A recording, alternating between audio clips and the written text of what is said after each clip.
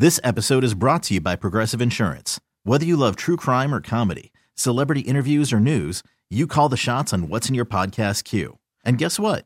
Now you can call them on your auto insurance too with the Name Your Price tool from Progressive. It works just the way it sounds. You tell Progressive how much you want to pay for car insurance, and they'll show you coverage options that fit your budget. Get your quote today at Progressive.com to join the over 28 million drivers who trust Progressive. Progressive Casualty Insurance Company and Affiliates.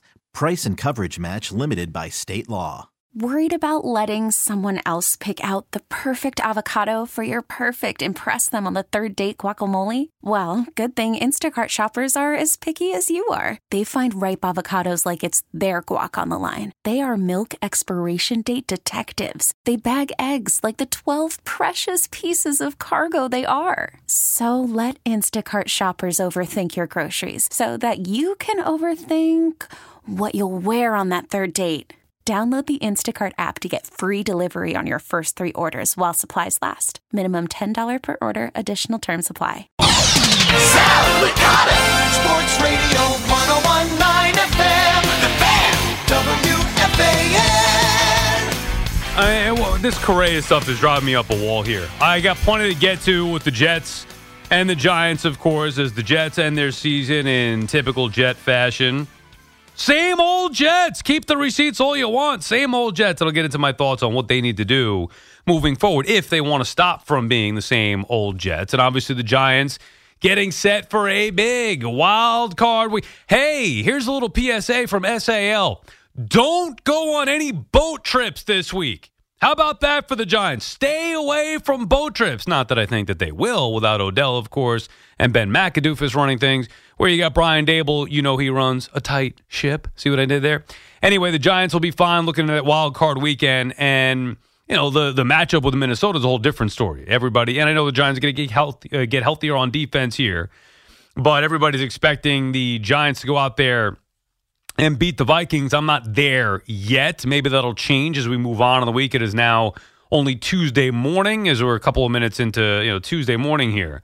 But I want to just start with the Correa stuff because Rosie's telling me, I walk in, I heard some of the stuff over at SNY, the Ken Rosenthal report that, the Twins and Correa appear to be in serious talks. And then Rosie comes in, and Rosie was here the last time that I was here, and we saw each other, and we started talking about Heyman and Correa and what was going on with that. And all hell broke loose to where the report was, in fact, that the Mets agreed to terms with Correa. What was that, 3 weeks ago now, where Rosie was on the air as that actually broke, and I was annoyed because it was the one overnight I wasn't doing. Meanwhile, I'm doing every other freaking overnight. But now Heyman is saying basically the same thing, I guess, as Rosenthal, that the Twins are gaining steam. Is that the right way that you would put it? I got to put my glasses on. Let's see this. I mean, really, I'm getting old. I don't have my glasses with me at this particular moment. But the Twins are basically in serious talks with Correa after the Mets and Correa have not been able to come to an agreement here. Now, that doesn't mean that the Mets are out of this thing, but I'll tell you, I don't remember a free agency ever happening like this. Like the guy was agreed to terms. Now, deals have fallen apart, sure, but like this, he agreed to terms, medical issue, the Mets have a concern. All right, they're still working through things. It's been 3 weeks. Make a freaking decision here. At this point, I don't even care if Correa goes to the Twins or not. Like, make up your mind, dude. The Mets are going to be fine, and the Mets need to stay disciplined here. You cannot be bending over backwards. Hey, if Scott Boras, the Mets obviously need Correa. Nobody's going to say that they don't. He's the final piece, potentially, to what should be a World Series contending team. So obviously if they don't get him, they'll be fine, but they're going to need to upgrade even more so at the trade deadline, figure out maybe they want to go out there and go get Brian Reynolds for left field, and then you could have Escobar playing third. You trade some of the prospects and you make up for it that way, still make a move at the debt. Like there are ways that the Mets can overcome losing Carlos Correa. Scott Boras, though, if he's really going to play hardball here with Steve Cohen and tick Cohen off to a point where they had a deal agreed to, and now Boras and Correa are frustrating Steve Cohen to the point where they actually might now walk away and go to where Boras is going to go to take Correa to go to Minnesota, the loser Minnesota Twins. Like, I get it. You want more money? What are the Twins going to give him? Twins are going to give him the guaranteed 12 years? No, the Giants aren't. No, the Mets aren't. So think of how far down the deal is going to have to come for Minnesota to be involved. What are they going to? I mean, what is Minnesota going to do? 7 years, 8 years? It just doesn't make any sense to me that this would be the play for Scott Boras and Carlos Correa. Now, I don't know the inner workings of what is going on. Maybe the Mets are so scared off. I mean, you did hear the report last week from Ken Rosenthal saying it would be drastically different. A deal would be drastically different than the one that was agreed upon.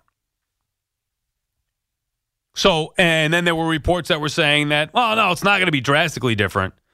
It'll be different, but not drastically different. As I throw my headphone case in the garbage can. Much like Correa to the Mets, right in the trash can. I mean, either way, so we can all get on with our lives. Just get something done, preferably between the hours of 12 a.m. and 5 a.m. But just make a deal here. Go to Minnesota. The Mets will figure it out. And I guess that's where you have to kind of draw the line if you're Steve Cohen. How much, because you know a guy like Scott Boras knows that you are an endless pit of money. He also knows how badly you want the player, which is why I'm saying Boras is running a risk here of ticking Steve Cohen off. Because remember, Steve Cohen's still relatively new at this, right? And if it were, in fact, true that those two were on the phone, brokering a deal, coming to an agreement with Correa initially, Cohen's going to feel like he had not that he needs to feel like he had a connection with Boras going to be hurt. Oh, we had a connection. How could you do that to me? But feeling like, hey, we had an agreement here. I want the player. And now when we find out something is wrong, we still want to work out a deal. Now you're going to start going to talk to another team seriously about things? Like, I get wanting to do right by the player, of course, and trying to maximize the contract, but there's no way you can tell me that the Twins would have a better offer than the Mets, because whatever the Twins would be willing to give ultimately, don't you think Steve Cohen and the Mets would match? I mean, this is not about the Mets not wanting to pay Correa. It's not about the Mets not wanting to give him the length of contract that he wanted. It's about the Mets seeing the same thing that the Giants saw and having concerns about the leg holding up long term, i.e. 10, 12-year contracts. So if the Mets aren't willing to go to that level, let's say it comes down to 7 or 8 years, and Minnesota wants to hop back in, do you really think that Minnesota is going to outbid the Mets? I mean, are the Mets doctors going to say, well, we're only comfortable going to 7? And the Twins doctors are going to say, well, screw it, we'll go to 8 or 9. I mean, is that what we're looking at here? You think the Twins are going to give a higher AAV than the Mets would on a shorter-term contract? I don't think so. But please, just get the deal done so we could all move on. One way or another.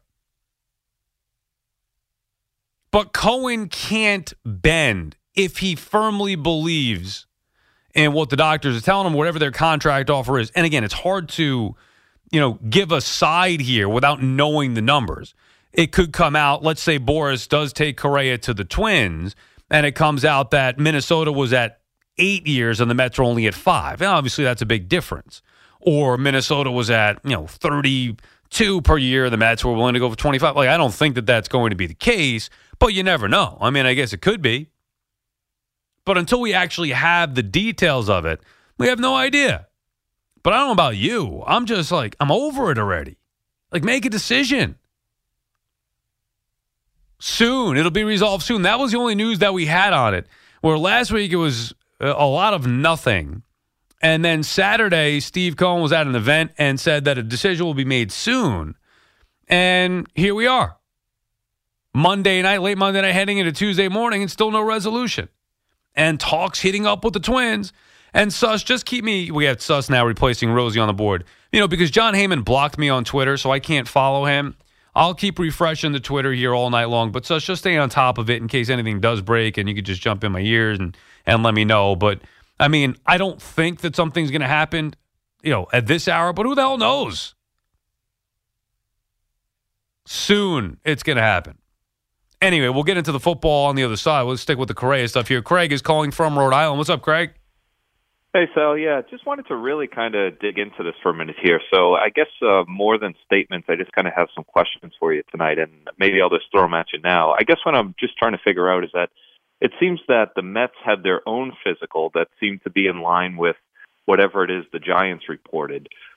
So it would seem that the Twins would sort of have that same sort of evidence. So it just seems to me that if the Twins' payroll per year is going to be anywhere between 120 to 142 million, that in a sense they really can't afford to take the risk on Correa like the Mets could. So I guess what I'm just confused at, and this is what I just want to get you going on tonight, is what does this mean for Steve Cohen from a ownership perspective that he allowed this to carry out as long as he had?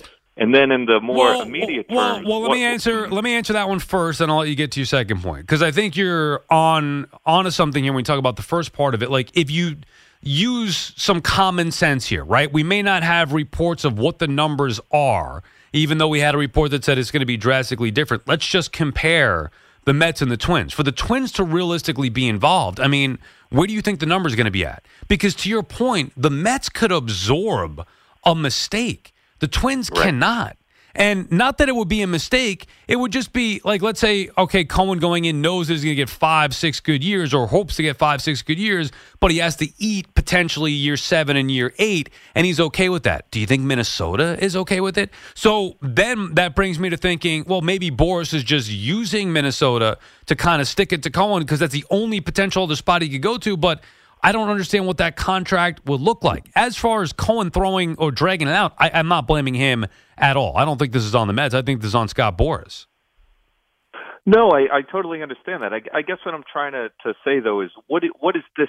So the way I take this is that this says something about Steve Cohen, who's the businessman who 20 days ago just put this jolt and excitement into the franchise and the fan base like we haven't seen for a very long time. Mm-hmm. And now that there's still a cause for hope here, but in a way it feels depleted. In a way, fine, maybe a deal gets worked out, but at some point is Scott Boras really controlling the narrative here, or are the Mets? And it just seems like somehow, even though we're still maybe hypothetically in possession of Correa here, it just seems like this whole thing has just gotten away from us, and now we're sort of at the whim of Boras and whatever he wants to do, and we're not controlling the narrative. Well, the Mets could control it if they wanted to just go out there and be reckless about it and say, well, medicals be damned. We'll just go out there and give them the contract, which they're not doing, which I think is a testament to them. They made it clear they want Carlos Correa. There's going to be provisions in the contract. There's nothing wrong with that. If another team, and by the way,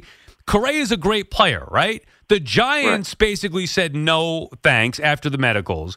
And the only other team is the Twins. It's down to two teams, the Mets and the Twins. So to realistically, what extent are the Twins going to be able to go to? Which is why I ultimately still don't believe that Correa is going to Minnesota. I don't believe it. But as far as controlling the narrative, you have the two sides. Last week it was funny because the clear mouthpiece for Scott Boras is John Heyman. And then you had him reporting that there are going to be other teams involved. And then the next day you get a report from SNY's Eddie Martino countering from the Mets side of things, basically saying that the Mets have grown frustrated and may be ready to walk away from this. The deal is not done. They're still hopeful that they could get something done, but the Mets are growing frustrated. So it is like bickering back and forth here between the two sides. Both sides, I'm sure, are frustrated, but, I mean, ultimately, let's get something done here and move on.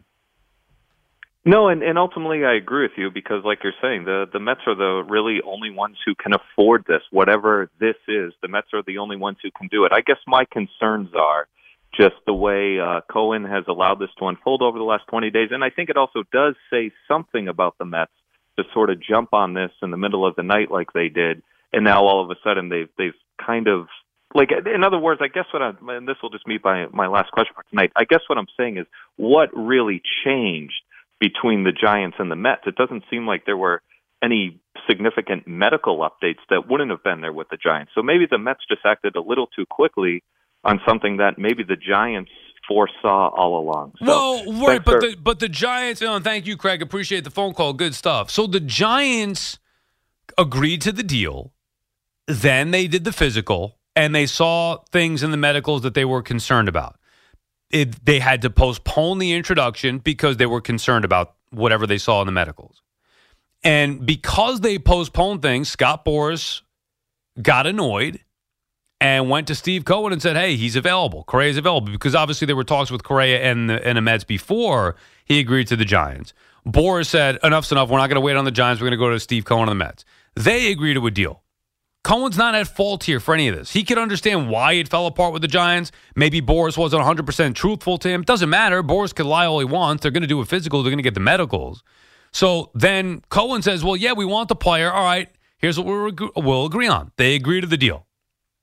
The Mets naturally have to go through the process. Something comes up in the medicals that they don't feel comfortable, just like the Giants, going to a long-term deal. And it's not about Correa himself. It's about Correa himself down the road. Now you're getting to a point where, okay, well, where is the line drawn? Like, are you good for 3 years, 5 years, 6 years, 8 years? We don't know what the Mets are thinking yet. We don't know what the Giants would have thought or what contract they would have felt comfortable. We don't know what the Twins feel comfortable with. Now, the Twins had him, so I'm assuming they know more medicals than anything else. But if the Giants and the Mets aren't willing to go to a long-term contract, then why would anybody else? That's kind of where I'm at with it, where if those two teams aren't going to do it, who is? The answer is nobody. So then it's going to come down to whatever length they're discussing, and I don't know what that is. And obviously total value. And if Minnesota could get in the same ballpark as the Mets, that would mean to me that the Mets, that it would be correct that Ken Rosenthal was talking about. A deal would be drastically different than the 12-year, $300+ million deal that they agreed to. Linda is calling from Forest Hills. What's up, Linda? Hey, Sal. How you doing? How are you, Linda? Good. This whole thing is. Can we just get it done already? Seriously. I mean, I don't care if he goes to Minnesota. I just want it done and off my plate and move on to the next thing. Okay, here's my thing. Now, I want him. Don't get me wrong. I want Correa to the Mets. Yeah, me too. Yeah. Here's the thing. First off, Scott Boras is a clown. A successful clown, but he's a clown. Okay? The one thing that I caught the day that this deal was first announced is he said to the media that there wasn't any current issue with Correa's leg. Right, which there's not. Right now he's fine. Right. Which there's not. But that's not to say that there wouldn't be an issue later on once the deal got through. Now, if that's the case, what he meant was that it's nothing that would impact him like this year or next year. Obviously, injuries happen. You never know. But it's not something that would concern teams now. What would concern teams is the back end of the contract. Exactly. Now, here's the thing. That being the case, the Mets were right to have their concerns, and obviously they conducted their physical and what have you. Now, I kind of put a little bit of blame on Cohen here in the fact that he was silly enough to give Heyman a quote right off the bat. But that just shows you a willingness to go above and beyond and do whatever's necessary.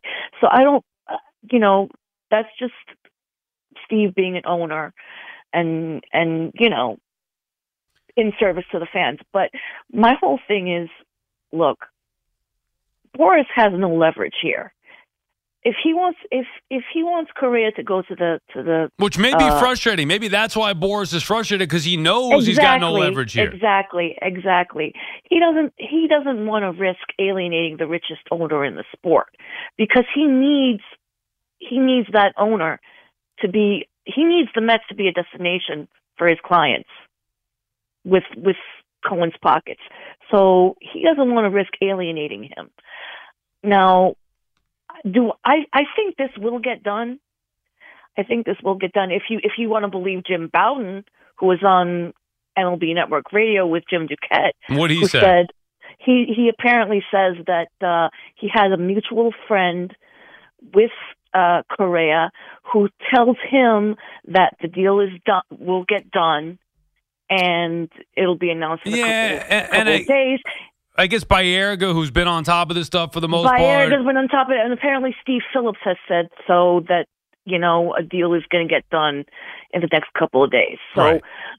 We'll see. Yeah, but that's kind of the point, Linda, and thank you for the call as always. Like, enough already. Enough with this crap. You're driving fans nuts. Either do the deal or don't, but this is going to drag on for 3 friggin' weeks. Like, let's go. All of it. I don't care anymore. Or let the details out. If I'm the Mets, I say, hey, look, this is the deal that we offered them.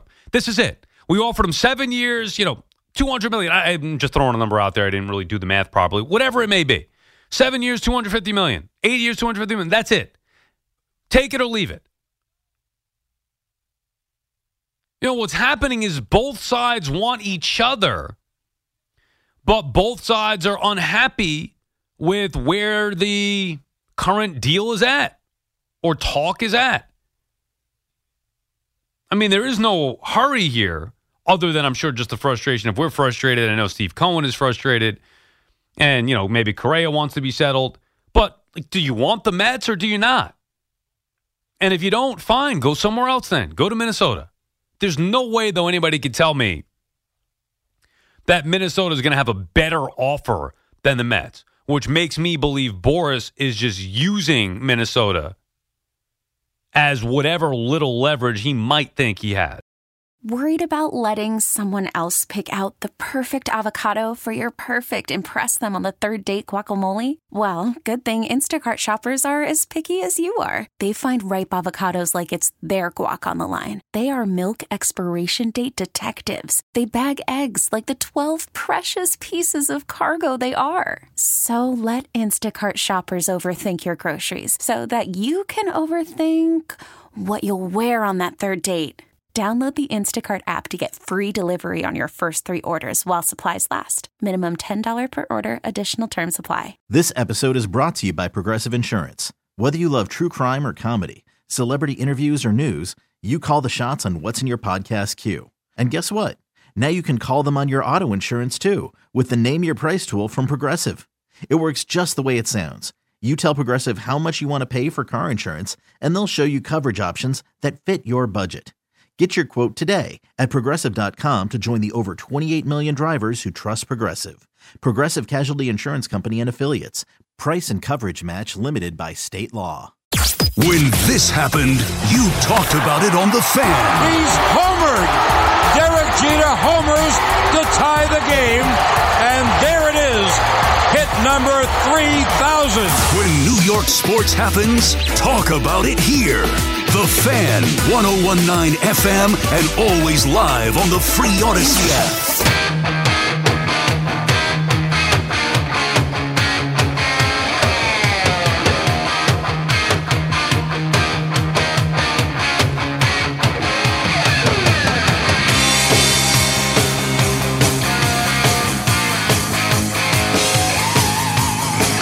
Sal Licata back on The Fan. So, we are all set for Wild Card Weekend. Now, I love it. I'm going to be looking at these matchups all week long. They're trying to plan out my days. I still don't know what I'm doing Saturday and Sunday and all that stuff, and obviously Monday night. But you got the Seahawks and the Niners getting things started on Super Wild Card Saturday, I guess they call it. I'm just going to call it Wild Card Weekend.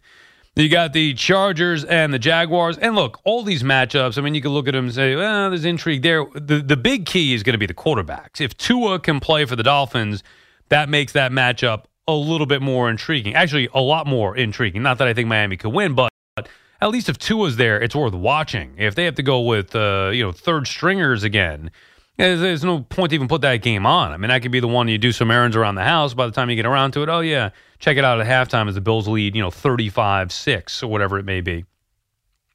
Same, I guess you could say, for Lamar Jackson and the Ravens. Lamar Jackson plays that game. Ravens-Bengals becomes one of the best games of the weekend. That one's slated for Sunday night. And then, of course, you got, we mentioned the Cowboys and Bucks on Monday night. But the Giants right smack in the middle of the day taking on the Minnesota Vikings in Minnesota, a spot where, a few weeks ago, the Giants played well, but well enough to lose. Did not get the job done, but it was an encouraging performance. Much like many of the Giants' performances this year. It was a terrific regular season. The Giants decided to rest their players this past Sunday, and, they still were competitive against Philadelphia, even with resting their players. But I'm not putting any stock in that game.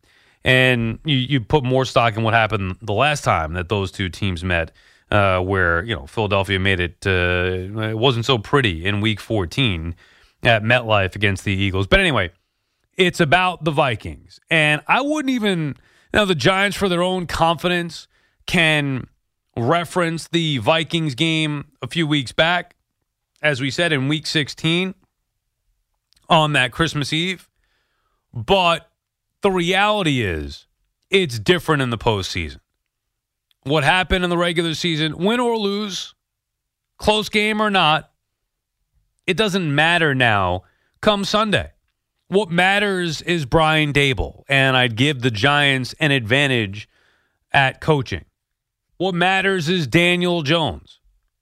And look, over Kirk Cousins, they're different quarterbacks, maybe complete opposite, where Kirk Cousins all about throwing the football down the field, going to put up some gaudy passing numbers at times, but also going to make mistakes. Daniel Jones, a quarterback who's cleaned up his mistakes, not going to put up the gaudy passing numbers, but protects the football. The Jazz, he's done so much better now. Protects the football and goes out there and leads a team that does not generally beat themselves. And if you're looking to make a case for the Giants, that's where the advantage lies. Coaching and not beating themselves, where I don't trust Minnesota. The one thing that would make me feel like Minnesota is going to win the game, not only their talent that they have on the roster, but because of, I just get that feel that everybody's going to be on the Giants. And when everybody goes one way, usually I'll go the other. But it's way too early in the week to be making predictions and picks and all things like that. The bigger just point is that the Giants are in not only the postseason and in a wild card matchup, but one that is a winnable one for them against the 13-4 team. That, you look at the Vikings, you look at what the Eagles did, you look at what the Niners did, you're talking about the best teams in the NFC. Now, of those three, the Vikings would be ranked third. And I'm not just going by the obvious standings, but I'm saying if you had to rank them without looking at where they finished, of the three, to me, I would probably actually put Minnesota even behind Dallas. And I know Dallas struggled against Washington. I still don't think Minnesota is as good as the Cowboys. Maybe that has to do with the head-to-head pasting that happened. But either way, I also think Dallas is going to, people overlooking Dallas against Tampa Bay. But the Giants could be a team that can actually go out there and upset on this wild card weekend and move forward. But think about all that went into this year. And by the way, we mentioned before, the Giants are going to be getting healthier. Ojulari, Adoree Jackson, Leonard Williams. They could potentially be getting all three back. And all three had issues. Two were out and one left early in that game against Minnesota a few weeks back. So Giants will get healthier on defense in particular, which should help. But think about all that went into the season. I know we, in sports radio a lot of times, can accentuate the negative. And with good reason. There's been a lot of negative around here with the football. Jets and Giants both over the last several years. But think about this, how good this season was in year one of Joe Schoen and Brian Daboll. And think about what they accomplished, not only as far as changing the culture and the way that people view the Giants, but just in this individual year where, as sports fans, we don't get a lot of great seasons. And the way I would define great season, there's a couple of different ways, but in this particular case would be far exceeding expectation. Similar maybe to what the Yankees did in 2017. right? 2017 was supposed to be a rebuild year. All right, the Yankees aren't going to try to go win the World Series, your rebuild year. And then they go out there and have a terrific year. Get to Game 7 of the ALCS. Changed everything, the way that we look at them moving forward. And with the Giants, all right, this is supposed to be a rebuilding year. Year one of Dable and Shane. Let's see what they've got. Let's find out about Daniel Jones once and for all. And now what you've seen is a solid foundation and a playoff berth. You know, the fact that this team is playing in a wild card game, stunning. With the talent that they have, or lack thereof, it is a testament to the coaching and to the players that are there. I mean, it is disrespectful to say that there's a lack of talent, but in comparison to some of the top teams in the league, we know what the Giants' situation was this year. And obviously, it's not there, but they are there. And they have a shot, as good as anybody. I would have liked if they played their starters at least a little bit, have some momentum. But either way, Giants will be taking on the Vikings come Sunday, and I can't wait. Bill is in Holbrook. What's up, Bill? Hey, Sal, can you hear me okay? Got you, Bill. What's on your mind? Okay. Long-suffering Viking fan. Oh. I'm looking long-suffering. Talking about back to the days of Fran Tarkenton. And I want to get your thoughts on something, Sal. It's interesting, you know. I know the Giants had a really good season and all, you know, but everybody's talking about how the Giants should have beat the Vikings. And what I wanted to ask you, Sal, was that how come nobody's talking about the fact that the Vikings are 11-0 in these close games, and everybody should have. It's funny because I watch every moment of every game, and everybody says, "Oh yeah, everybody should have beat the Vikings," but yet the Vikings figure out right, but yet they a way didn't to win. Right. And I listen. I have gone through a lot of suffering with this team, so I would not be surprised if the Giants, you know, kick their rear ends or anything like that. I just was wondering what your thoughts about that. I would be surprised about that. I mean, the Giants outside of the Colts haven't kicked anybody's rear end. Yeah. Well, I'm still scarred from the 41-0 game years ago. Oh, well, I mean, I get that, but that's a long time ago now. I get it. You know, the Vikings have had some disappointments in the postseason, as have other franchises, but maybe Minnesota sticks out a little bit more than others. But you think they're the most disrespectful? Do you think, Sal, for 13 and 14, they're the most disrespectful team you've ever heard? I've never seen so much disrespect. Because it's Kirk Cousins. I don't know. Because it's Kirk Cousins. Because it's their inconsistencies. You're right about them winning the close games. I think the reason why you're hearing why the Giants should have won that game is you're in New York. I mean, if you're listening to New York, it's going to be Giants skewed. Although, of course, the first Giants caller to this show is a Vikings fan. But anyway. I also heard the Jets were supposed to win the game, too, against the Vikings. They all said the same thing. The Jets were supposed to win, so they were not supposed to lose to the Vikings. Right, they could have won or could have, should have, would have won the game. Yeah, but they didn't.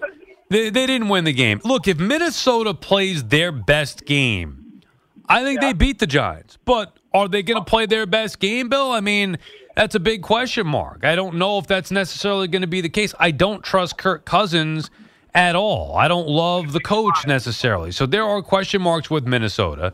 And I do know that I trust Brian Dable more so than O'Connell. So, I mean, I think you're right about that. Well, that's a big advantage in the playoffs. Already Dable saying the right things about how, you know, it's just the same thing you do in week one to win, same thing you do in the playoffs. Dable's got the right mentality.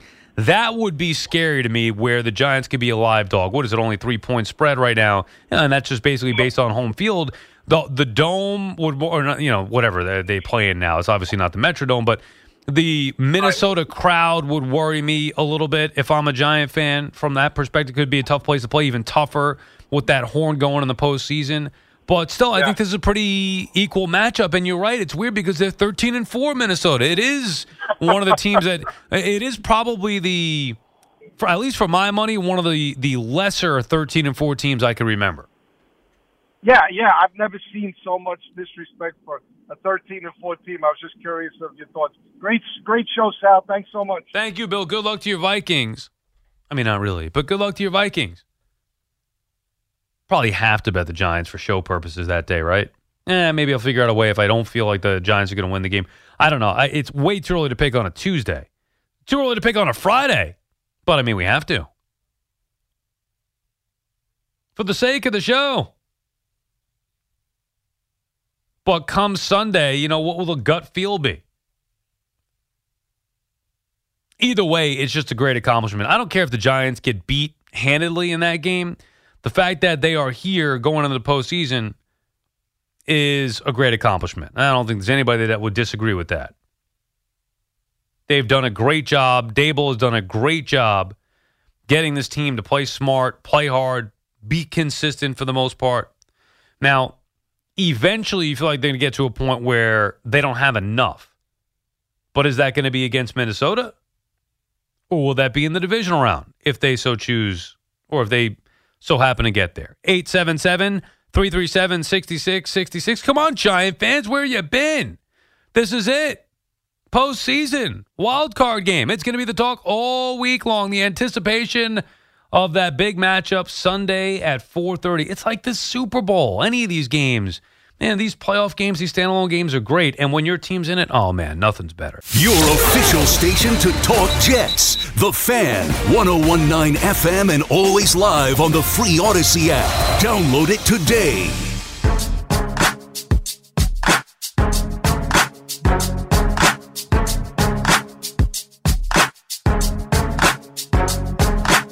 Sal Licata back on the Fan. 877-337-6666 is the number to call. Get into the Jets coming up at 1 o'clock.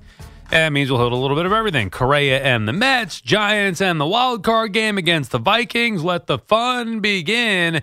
And then we'll get into the mess that is the New York Jets and how they can fix it. Just looking at some of the matchups for wild card weekend, I don't even know.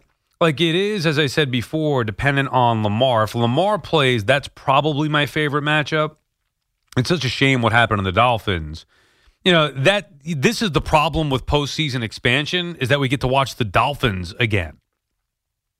Now, if Tua were there and healthy and they didn't lose 5 in a row before beating the hapless Jets, different story.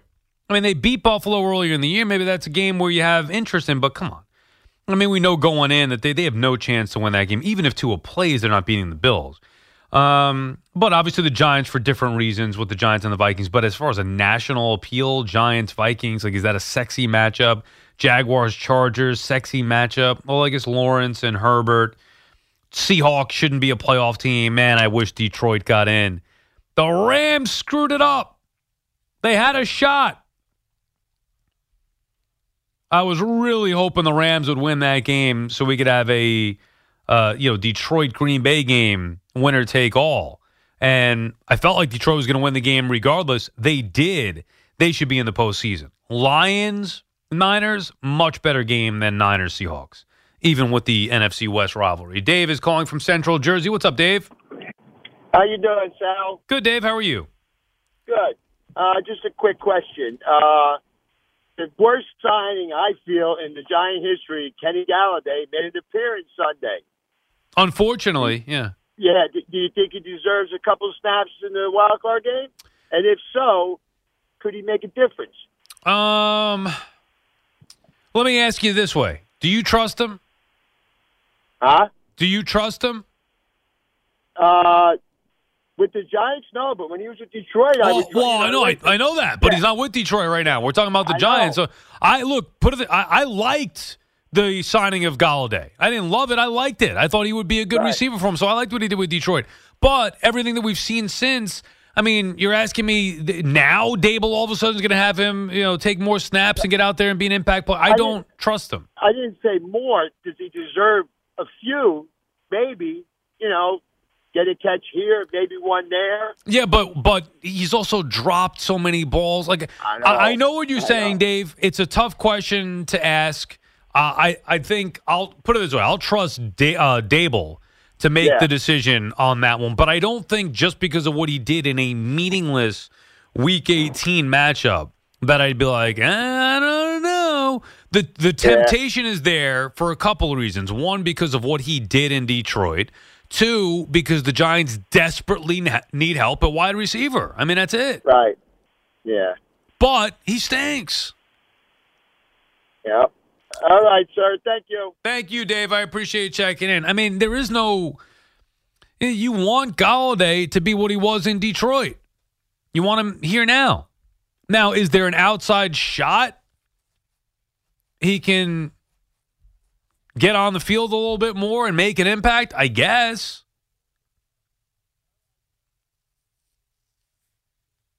But I have a hard time believing that after 18 weeks of ineptitude, to use one adjective to describe the play of Kenny Golladay, if not just flat out awful. After 18 weeks of non-factor play from Kenny Golladay, I'm supposed to believe he's going to be a part in the wild card game? I'm not buying it. I get why you brought it up. I think it's a fair question. Could happen. You never know. Sometimes that's how we've seen these, crazy things happen out of nowhere. Maybe he's got confidence now. But I'm not buying it. Bob is calling from Bayside. What's up, Bob? Sal, how are you? You make a lot of good points about coaches are very important in making the plays. But I could give you so many examples where, in my opinion, in baseball and football, it's 75% players, 25% coaches. I can give you so many examples of coaches. Well, baseball is totally different, though. In football, it's a lot more on coaches than it is baseball. Yeah, you're right about that. As a matter of fact, remember the headlines when Joe Torre came, Clueless Joe? Yeah, I do remember him, Clueless Joe, and then he's one of the best managers ever. He's one of the best managers, but he also got Hall of Famers. Mariano Rivera, Derek Jeter. Jim Leland was a good manager for Pittsburgh when Bobby Bonilla and Barry Bonds were in their prime. And then he went to Colorado. He didn't win a game. Chuck Noll in the 70s won 4 Super Bowls in 5 years.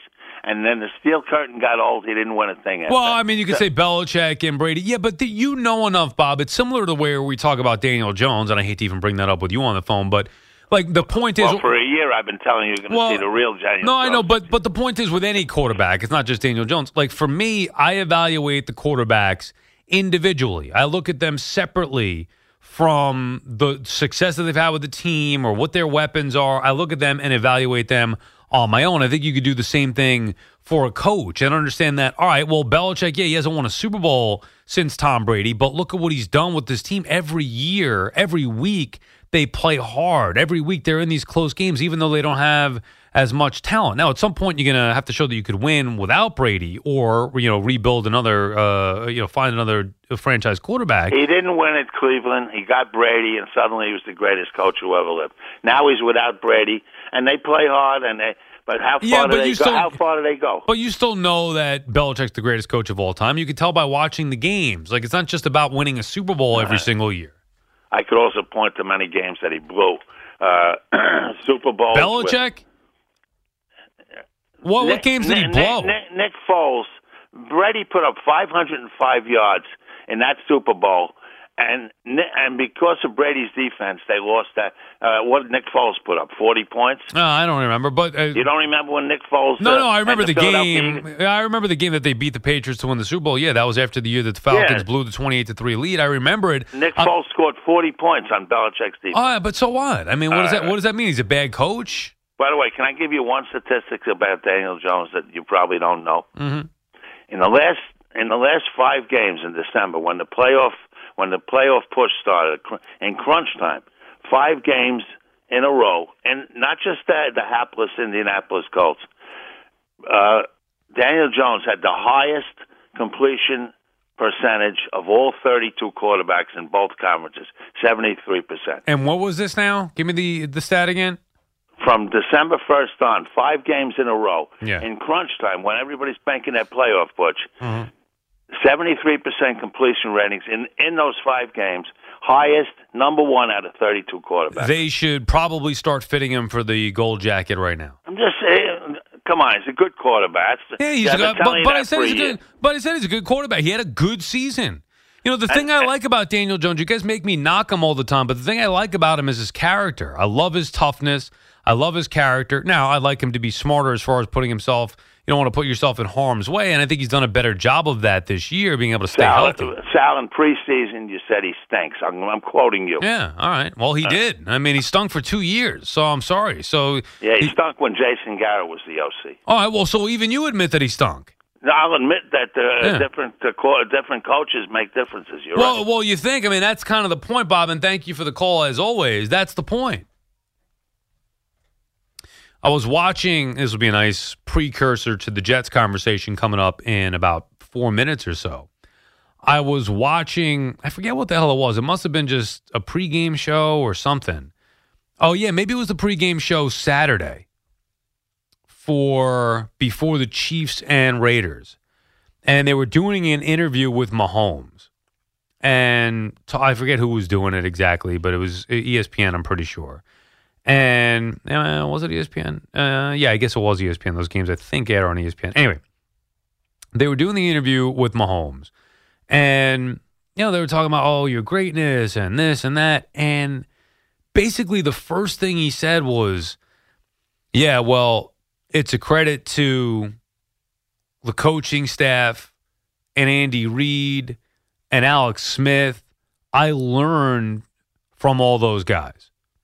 And it sounds simple enough, right? But I feel like there's this thought that Patrick Mahomes is just the greatest quarterback ever, and no matter where he got drafted, he would still be the same guy. And I don't believe that that's the case. I'm not saying he wouldn't have been successful. I'm saying I don't know what would have happened. I'm saying I think he landed in the best spot for him, a spot that was a solid foundation. Andy Reid there, building up a good team, had a solid quarterback, a veteran guy in Alex Smith. And the foundation was there. The pieces were around him. He sat, he watched, he learned. Then he went out there and took over and took the team to a level that Alex Smith could never do. That's how it should be done. And that's just one example. But the point is, when you look at some of these quarterbacks, and we do it all the time now, you look at some of these quarterbacks and you say, wow, this guy stinks. Are you taking into account the situation that he was put into? That is such a big deal. And it's not just about an offensive mind. It's about, more to me, it's about stability of an organization. The structure, the stability that you have or don't have in an organization. And obviously with the Chiefs, with Andy Reid, it was there. And if the Jets ever hired, a real head coach, maybe they too can find stability and structure. And then once you build that foundation, the way, I guess we could use an analogy here. Marco, you could help me out with these analogies. But like if you're building a house, do they still lay bricks or no? I'm pretty sure they do. Right, okay. So if you're building a house, you start from the ground up, you want to lay those bricks. You don't just go all of a sudden, like, what's the nicest part of a house, you think? Like the decor outside. Like, what are we talking about? Shutters or something? Nice shutters? Or you got nice shutters? I don't know. Not really. I mean, what's like the nicest part of a house? I got a crap shack. I don't know. Everything about it sucks. I'm lucky it doesn't fall down in the wind. Speaking of the Jets, no. So, like, whatever the thing that catches your eye about the house, the big, nice screen door, the front door, whatever. Like, you don't put that up first. You build the foundation. Because without the foundation, you don't have anything. And the Jets have not been able to build that foundation. It is not a coincidence that they have ruined more quarterbacks than they've developed. Like, it's pretty simple. Where would you, if you had to put like a number on it, Marco, percentage out of 100, the importance of head coach, stable organization, system that said drafted quarterback is coming into? Where's the importance on that? 75, 80%. And that's Easy. a big number. Now, the perfect example, and I apologize if you've already said this because I've been in my closet and I can't hear some of the stuff. Trevor Lawrence. No, I didn't use him. I was using Mahomes. We all love Trevor Lawrence coming out of Clemson, right? Right. We all said he was, everybody talked about he was the best rated rookie since Andrew Luck? Right, yeah, right. And then before Peyton Manning and all that. And how bad did he look under Urban Meyer? Right, he looked awful. He looked lost. You get Urban Meyer the hell out of there. You get a real head coach in Doug Peterson. All of a sudden, the last 2 months, Trevor Lawrence is now not answering the questions of, is he a bust? Where we were starting to worry. We were almost kind of looking at each other like, did we miss something? Like, how the hell did we miss this? And now all of a sudden you've seen the real Trevor Lawrence. They've been stabilized with hiring a Super Bowl winning head coach. You're telling me if Urban Meyer stayed there this year, Trevor Lawrence would look the way he's looked the last 2 months? I don't think so. And by the way, Lawrence, it's okay for him still to miss some throws. He missed a couple of throws, whatever, Saturday night, and people get on him. It's okay to do that because he's been so good and because you trust that he's going to get better with Peterson, with the organization. I just feel like, you look at Kenny Pickett, and look, he's coming into the Steelers organization with Tomlin, with an organization that has everything set up, and they bring guys in to an already solid foundation. The Jets, on the other hand, they bring guys into chaos. It's a revolving door of coaches, revolving door of coordinators, and whatever else it may be. There's no solid foundation. Which is why you have to build the bricks, lay the bricks first, build it up. Which is why, and I'll get to this after the update, the Jets need to stay the course. That's the only way out of this thing. Right or wrong, you'll know when it's time for a change. That time is not now. By the way, do you know what happened in the perfect parlays? I'm pretty sure I know. I got greedy and got bit in the Sunday night game. Did you go for 4 or 3? 4. And I got 3 out of the 4. And we went head-to-head. Do you know that Fleegs hit his? I figured he did. I couldn't remember all of his picks. He cleaned up his. Yeah. You cleaned up yours, right? I hit the first 2. You hit your first 3. And then it was going to be me or you Sunday night. We went head-to-head on the Lions-Packers. You know what? Shame on me for thinking that the playoffs started this week and not on Sunday, because I thought the Packers would fold once they got into the playoffs. Not at home before they would get to the playoffs. Ooh. That's a bad job out of me. At first, I was like, I got greedy. At first, I was like, all 3 of us, this may be a perfect parlay week. And then I realized that you had the Packers and then one of us was going to lose. But I was primed for like a 43-point night if I would have. You might have, because you had the 4-teamer. Fleegs and I each hit 3, plus we had the additional 6. Yeah, I only got 3. I picked the Jets. Yeah, I know. Yeah. I know. You took it on the chin. As a matter of fact, Fleegs has surparsed you now.